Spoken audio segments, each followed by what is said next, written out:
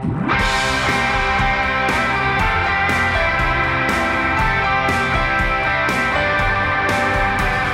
to the Sale Street Podcast. We hope you enjoyed this week's message. And for more information about our church, visit salestreet.org.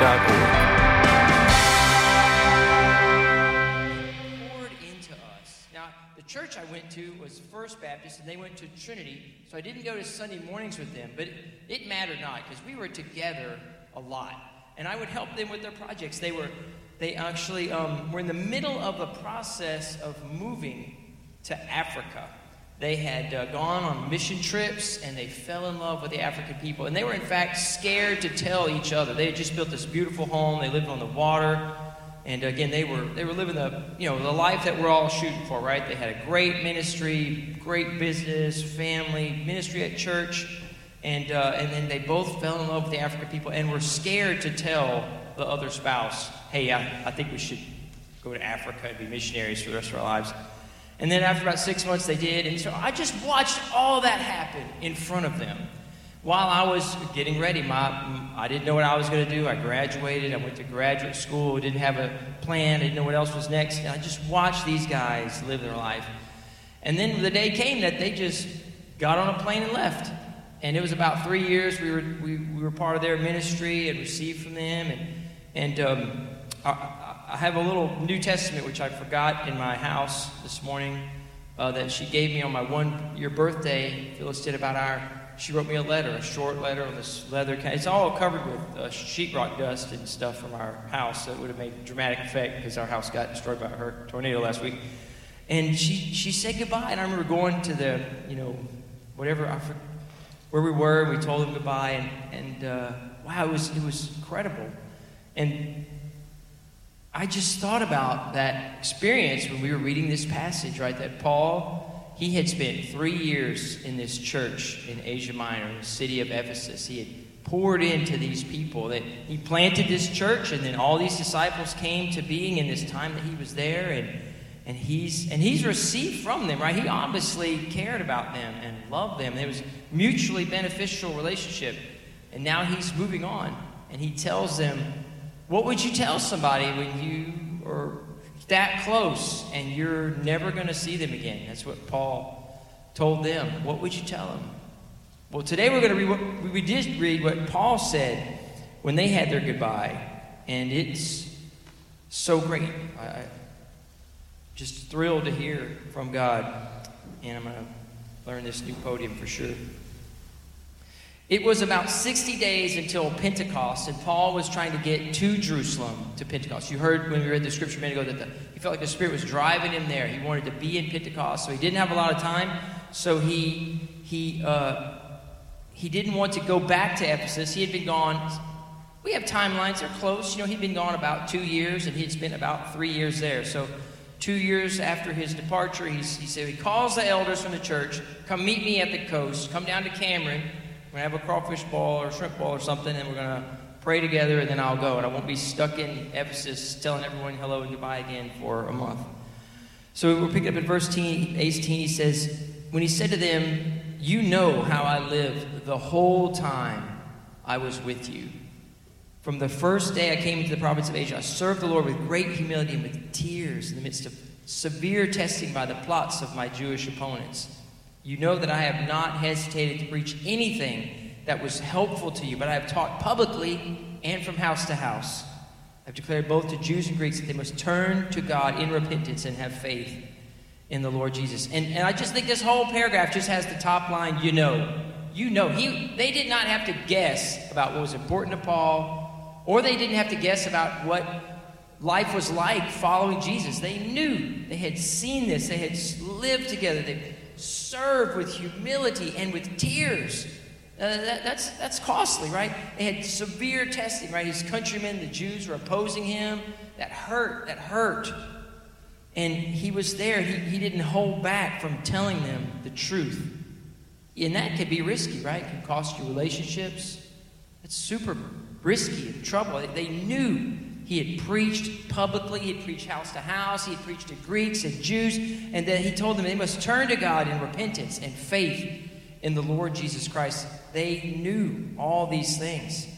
They knew. And now if you read like the letter of 1 Timothy, these pastoral letters, this is a real condensed version, right? He's given us the big picture of God. And he's talking to who? He's talking to the elders of the church that he had called over from. These are people that he installed, right? He installed elders when he left. And it doesn't say in Ephesians that he did, but other places he went around and mature believers rose up. And they were appointed as elders in the church, and now he's given them this charge, this final charge before he goes. Verse 22, he says, I think the next chapter, the next paragraph rather, it's what are we aiming at? Paul's telling the elders what to aim at. He goes, and now, well, he tells them where Paul's aiming. Compelled by the Spirit, I'm going to Jerusalem. Not knowing what will happen to me there, I only know that in every city the Holy Spirit warns me of prison and hardships that are coming. And he's just walking them through. These are people who, they're caring for them. They don't want to see them hurt. If you've had someone in your life who's been hurting lately, you know exactly the freshness of that feeling. You do not want to do that. You want to see what you can do to fix it and solve their problem. When my children were at the house, and I didn't know the state of their condition, and I'm several minutes away, so I called Sam. He was closer, please go to my house and check on him. He was there in 2 minutes and cared for him. If someone's hurting, you want to move heaven and earth to go solve that problem if you can. And now they had trouble and hardships, and he's compelled by the Spirit to go to Jerusalem, and it's going to not be simple. It's going to be godly, though. It's going to be worthy. However, I consider my life worth nothing to me. And my only aim is to finish the race and complete the task the Lord Jesus has given me. The task of testifying to the good news, the gospel of God's grace. That's where Paul is aiming at. When they tell him, oh, don't go, he's saying, this is where I'm aiming at. I want to complete the task. I want to finish the race. I don't want to come up short or coast in or take a rain check. No, I'm pushing towards that. So the next paragraph, we're going to call it their current situation. The elders and Paul, their situation together. What's their relationship like? Where are they at today? Verse 25. Now I know that none of you among whom I have gone about preaching the kingdom will ever see me again. Therefore I declare to you today that I am innocent of your blood. For I have not hesitated to proclaim to you the whole will of God. Paul has done his job. He is innocent. He has shared with them what God showed him, revealed to him, Jesus Christ, crucified, buried, resurrected.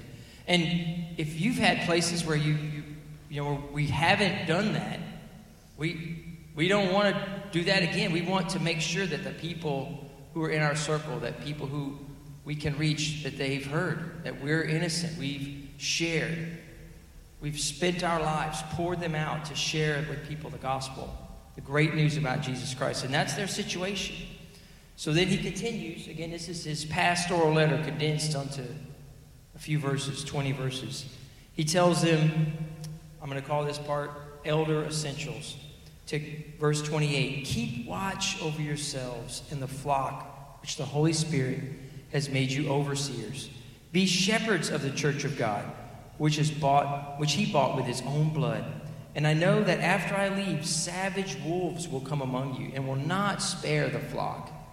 Even from your own number, men will arise and distort the truth and draw away disciples after them. So be on your guard. Remember that for 3 years I never stopped warning you, night and day with tears. So what are elders to do? We're going to talk about this a little bit more later, but keep watch over the flock.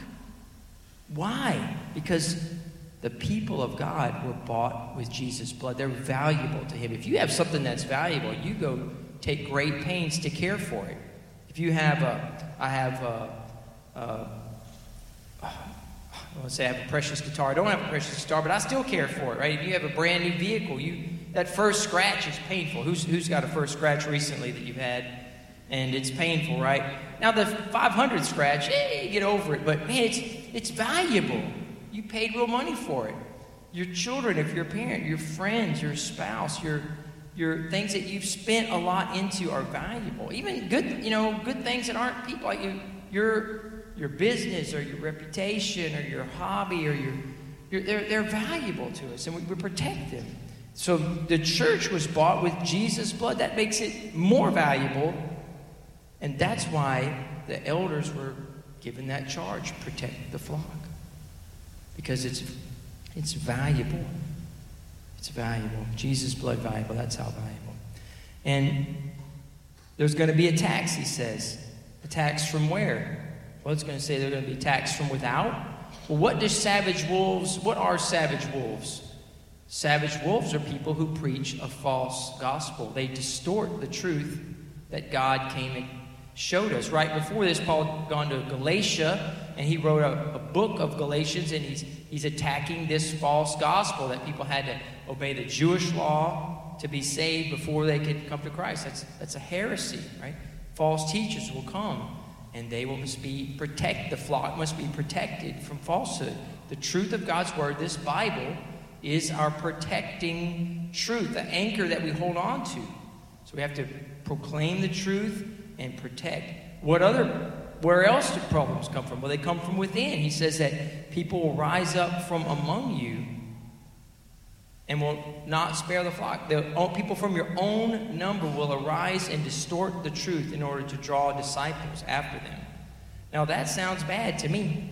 We talked about things that hurt. If someone from among your own crew arises and distorts this truth, this life-giving truth, to draw off people for themselves. There's kind of a thing now, like celebrity pastor, it could be too much about us, and all of a sudden we get sideways and go away from this truth. And that God provided for the elders to be the people that God's installed. Paul's telling them, this is your job, protect the flock from within and from without. And what will this cost them? Well, it says it will cost them tears, right? So be on your guard. Remember, for 3 years, I never stopped warning each of you night and day with tears. Why would Paul spend tears to remind him of these things? Because if we forget and someone you love gets hauled off into sin, you will cry. It's horrendous. You don't want that. You want to be on guard night and day. He was telling them to be on guard. So then the next little paragraph, I like keeping it the direction in my mind when I have to go through a narrative. The next paragraph, Paul's telling the elders about their future, right? Paul's told them about their current situation, then about Paul's future. He's going to Jerusalem.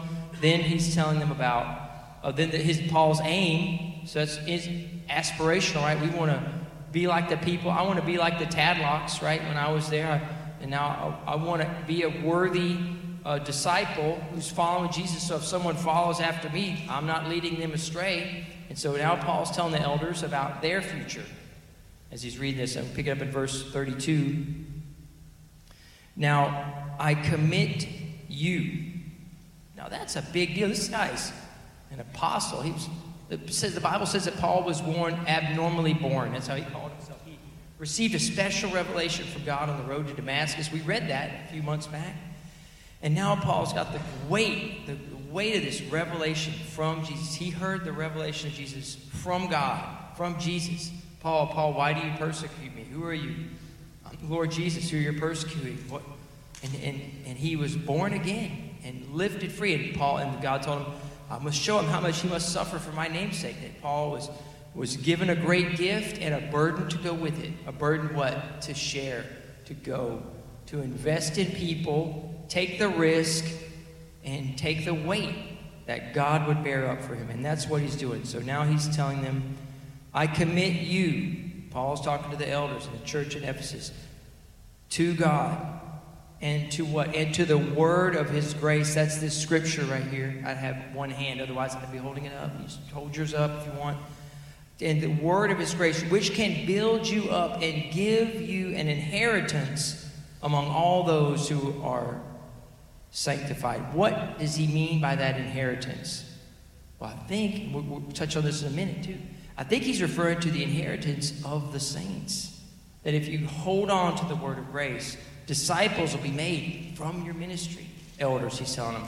And that inheritance, when you see, nothing charges up my life as much as helping somebody move the ball down the field with Jesus. That is, if you want a bolstering of your faith, then put your feet into God's ways and help people come to faith. Help people come to maturity in faith. And man, that's encouraging. Joy comes from that. You want to see that. So he's telling them, sorry, did I wake the baby up? I think I did. It's going to happen again, I promise. So it's be all right. Those who are sanctified.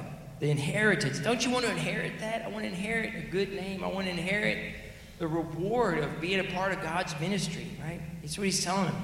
And then Paul describes, in verse 33, he says, I have not coveted anyone's silver or gold or clothing. You yourselves know that these hands of mine have supplied my own needs and the needs of my companions. Now, Paul then later in another book, he describes that an elder is worth his keep. So he's not saying that everyone has to do everything on your own. He's just displaying that as the forerunner, he just wanted to, which is a great name for a truck or car, by the way, forerunner, I'm pretty sure.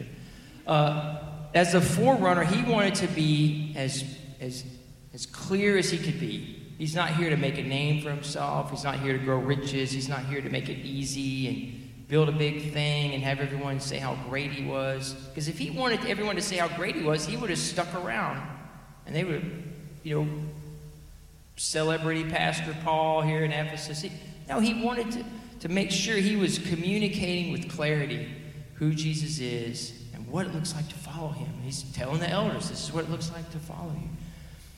But he's not saying that every elder has to do what he did, because again, he clarifies that in the book. We could go into all these subjects, but then we'd be here too long today. In 35, he says, in everything I did, I showed you that by this kind of hard work, can I hear hard work? Oh man, hard work. I love some hard work. And that's the only time I'm going to ask y'all a rhetorical question today. So that was the one for today. In everything I did, I showed you that by this kind of hard work, we must help the weak, remembering the words of the Lord Jesus himself said, it is more blessed to give than to receive. And you guys did that this week. Y'all showed up, or a week ago, right? Showed up at my house, and many of you showed up and gave your whole day, interrupted your day and showed up and helped my family pick up after a tornado, and you gave. And when we give, it does cost us something. It costs us our time, it costs us some money, it costs us our effort, but it's rewarding. We leave happier when we give, not like we got gypped. No, he's telling them that. And then Paul wraps it up with them, and we know it's coming. The whole time you see it coming. He's leaving, he's crying, he's there crying anyway. Verse 36, when Paul had finished speaking, he knelt down with all of them and prayed, and they all wept as they embraced him and kissed him. What grieved them the most was his statement that they would never see his face again. And then they accompanied him to the ship. So tearful goodbyes.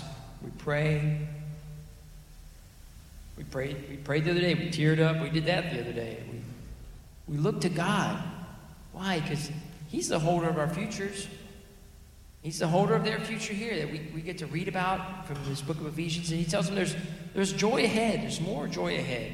We don't just have to look behind to get joy. And the next verse in the next chapter says, and after we had pried ourselves away from them. They did not want to give up this moment, right? The Tadlocks left. I didn't want to give up that moment. It was so special. I remember writing these, thinking, I don't know if I wrote them that much, these sentimental notes, because I just thought, man, these guys have invested so much in me. Whatever they need me to fly to Africa and do something, I'll do that. You just call me. Your mom, dad need something. Both their parents passed away while they were out of country. It cost them something. I wanted to tell them how grateful I was for how they set up my life, how they taught me the way of the Lord, how they instituted in me an all-in, push all your chips on the table, don't hold back. He's worth it. Take the risk with Christ. Take the risk with him. It's not, you don't have to hold back. You don't have to protect your heart in case there's a disappointment. No, push, go. Push and go. So in this epistle, this mini letter that he wrote to the elders at Ephesus, I've got 7 takeaways that I think we can think about for just a moment. And I'll call it a walk-away list. And the first one is a tool, and I love this tool. if you're not doing this, you're just we're gonna do so much together. You know, Sam and I talk about this. Sam's telling me these great ideas, and others. The Bible it's the best commentary on itself. And I have an encouragement, a request of you this week. If you would take the letter piece of this letter that we just wrote, the piece of Acts, and then read the book of Ephesians, because Paul, in about, forget how many years, I think it's 5 years later, he writes this book. It's, arranged 3 to 6, I think it was. He writes a letter to the church in Ephesus, these same people. And if you want to read the passage we just read today, and then read that book of Ephesians, it's 6 chapters. Takes about 15 minutes. You can memorize the whole book, by the way. April's done it. I've kind of memorized big chunks of it, but I haven't memorized the whole thing. So she's better than me. That's true. You don't have to remind me all the time. It's okay. We all know. But our first and best resource to understand the Scripture is the Scripture itself, the rest of Scripture. So read that book and make yourself some notes. I'll give you the first one that came to mind when I did this exercise, and that's that word that we read a minute ago, inheritance. Paul writes in the first 3 chapters of Ephesians are kind of his in Christ theology. So he has a prayer in Ephesians 1, and he says, I pray also that the eyes of your heart may be enlightened, in order that you may know the hope to which he has called you, the glorious riches of his inheritance in the saints, and his incomparably great power for us who believe. So inheritance is a word that's in both of these passages, and it describes more fully what he means. He's telling the elders about the inheritance and the people they're discipling. So do that. The Bible is its own best commentary. There are notes. If you have a thicker Bible, it's got cross-reference notes. Those are super handy. There's a ton of stuff. And so we'll teach you here at this church how to use the Bible to understand the Bible. I'm not downing other resources. I love other resources. We have all this scholarship. It's fantastic. Now we have tools. You can open your phone to an in-depth Bible commentary through logos.com. That's just phenomenal. And all this tools waiting for us. But start there. I don't want to start with what someone else says about the Scripture. I want to hear what God says about the things he says first. And then that'll inform me first. Do that work first before I go read what someone else said. And then I'll get distracted. In chapter 3 of Ephesians, Paul talks about inheritance again. I'll let you read that this week. So that's your assignment. Go read this passage again, read Ephesians, compare notes, see what God shows you. It's going to be super encouraging. The Bible also includes, if you want the bonus feature, go read the 2nd chapter of Revelation. Jesus speaks about the church in Ephesus. And I'll let you read that. It's pretty great. That's awesome. Second takeaway out of the 7, we're moving quickly, don't you agree? I think we are, is about elders. So Paul went to this city on his way back. This is his 3rd missionary journey, by the way. He's made 2. This is his 3rd one. He's coming back, and then he's going to go to Jerusalem, and then we'll keep reading in Acts what happens from there. But he's appointed these elders. There were a plurality of elders in Ephesus, not just one elder, overseer, shepherd. And how about that? We've got 3 words that Paul described in this very portion of Acts to describe the same people. He called the elders over, and then he refers to them as elders or presbyteros, which is, there's a Strong's Concordance where it numbers all the Greek and Hebrew words and assigns them a number. So that's the Strong's number for that word elder. And then he calls them overseers. That's also referred to as bishop. So what's a bishop? Well, just that word, overseer, right? And there's another word. And then he calls them shepherds. So the same group of people, he refers to them with all 3 of these names. That's the group of elders. How interesting. And there were several of them. And it gives us those 3 descriptor terms for their ministry. There are 2 offices that the New Testament describes in the church leadership.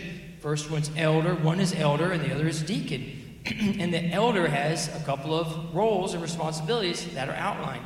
A couple of them are listed here. A couple of them are listed other places. They all kind of go together. So the elder has the ministry of word and prayer. We learned that in Acts 6 when the apostles had the dispute about serving food to the Hellenistic Jewish widows. And they said, man, this is in the way, so we need to start having several people with different duties so that we can all get the mission accomplished. So we're not spinning our wheels. And then the second item, he says that what we talked about just a moment ago, that the elders have the goal, the responsibility of guarding the flock, right? Savage wolves will come, and they'll come, and then verse 29, and then verse 30, men from your own church will come up and distort the truth and try to draw people away. That's bad. We don't want that. And then in verse 27, he says that the elders' role is to declare the word. That's what we're doing today. We're reading the words of God to one another, declaring them out. Yes.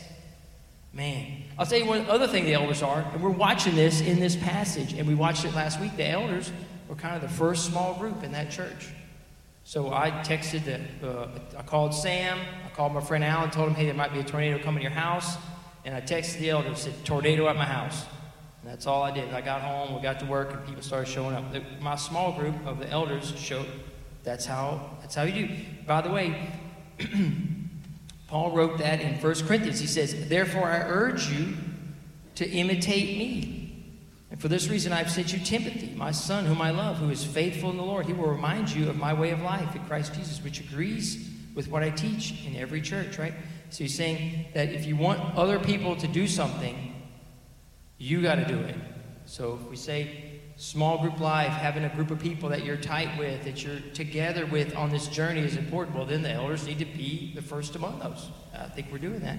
Here, I'm proud of that. And I love that Paul just wrote that. Third item out of our 7 is that leadership. This is really kind of a leadership treatise that he's describing. How he led, how the elders should lead, how they're going to lead next.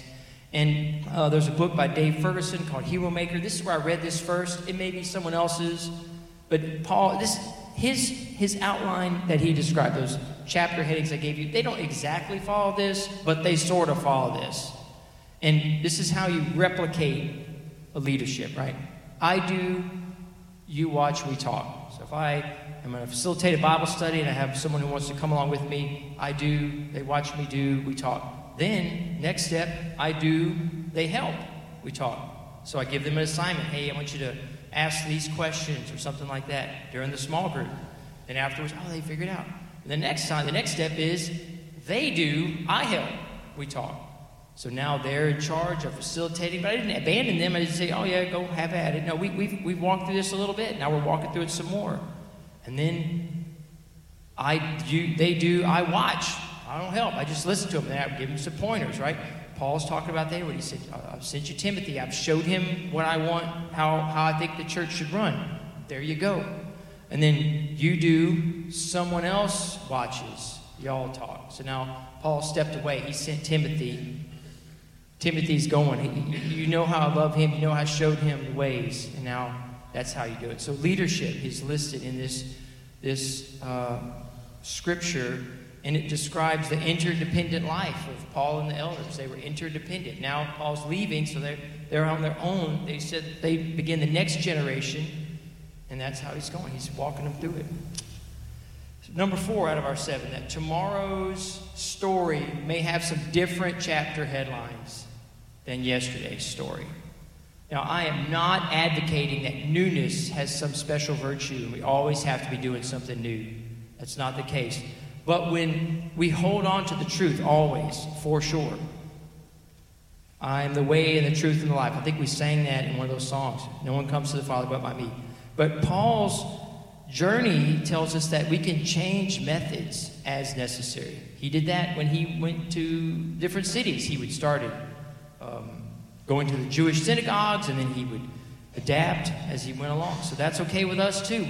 We're not married to our methods. We're holding on to the truth in everything, and we're willing to change our methods as needed. We don't have to reinvent things for fun, but if it's needed to, we will. In this part, we'll get gritty for just a second. The 5th item, and that's that Paul talks twice in this passage how he did ministry with this church in Ephesus with tears.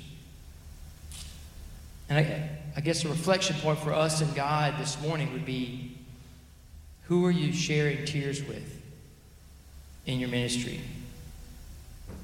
Who are you living with that here's how I described it. Verse 19, you know how I lived the whole time I was with you. From the first I came into the province of Asia, I served the Lord with great humility and with tears. in the midst of severe testing by the plots of my Jewish opponents. It was tough. It was gritty. It was risky. And it's going to cost us something. So if we're not in a place that we're close enough to others, that there's some tears going on, or potential, then I've got good news. That gives us our next step in our discipleship. If I'm not close enough to the Word, and if I'm not close enough to people in my church, that I would shed a tear for the things going on in our lives, then I need to take steps that direction. Y'all with me on that one? That's important. And this is not an aloof spectator sport following the Lord Jesus Christ inside of a church. This is an engagement where we are with each other, right? Again, I'll use my illustration for last week. We cried some from the joy of having people show up and help us when our home was hit by a tornado. And it's great to be that close. But it's going to involve some risk.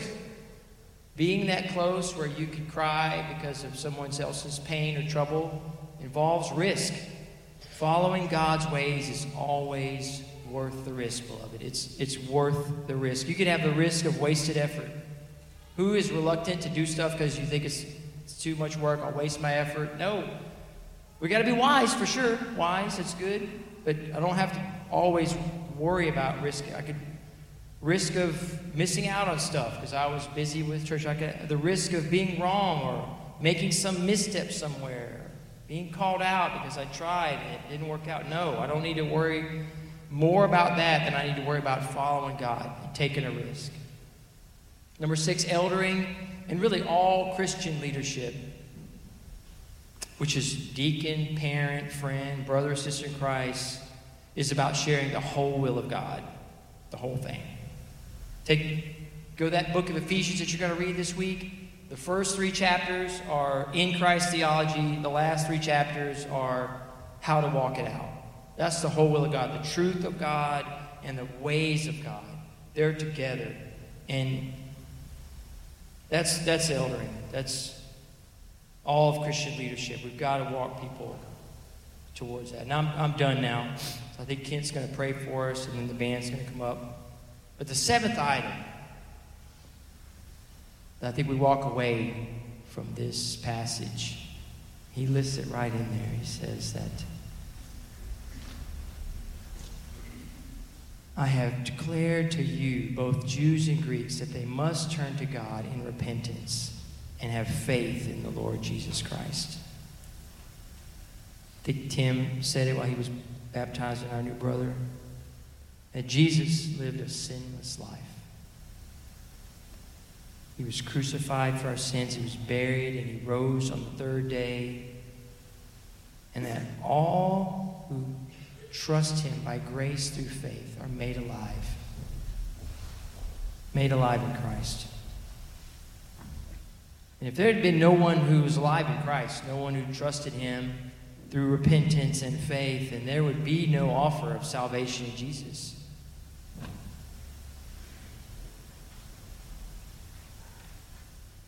And there's no opportunity for anyone to turn, right? Turn in repentance towards God if one of us doesn't carry the gospel to them.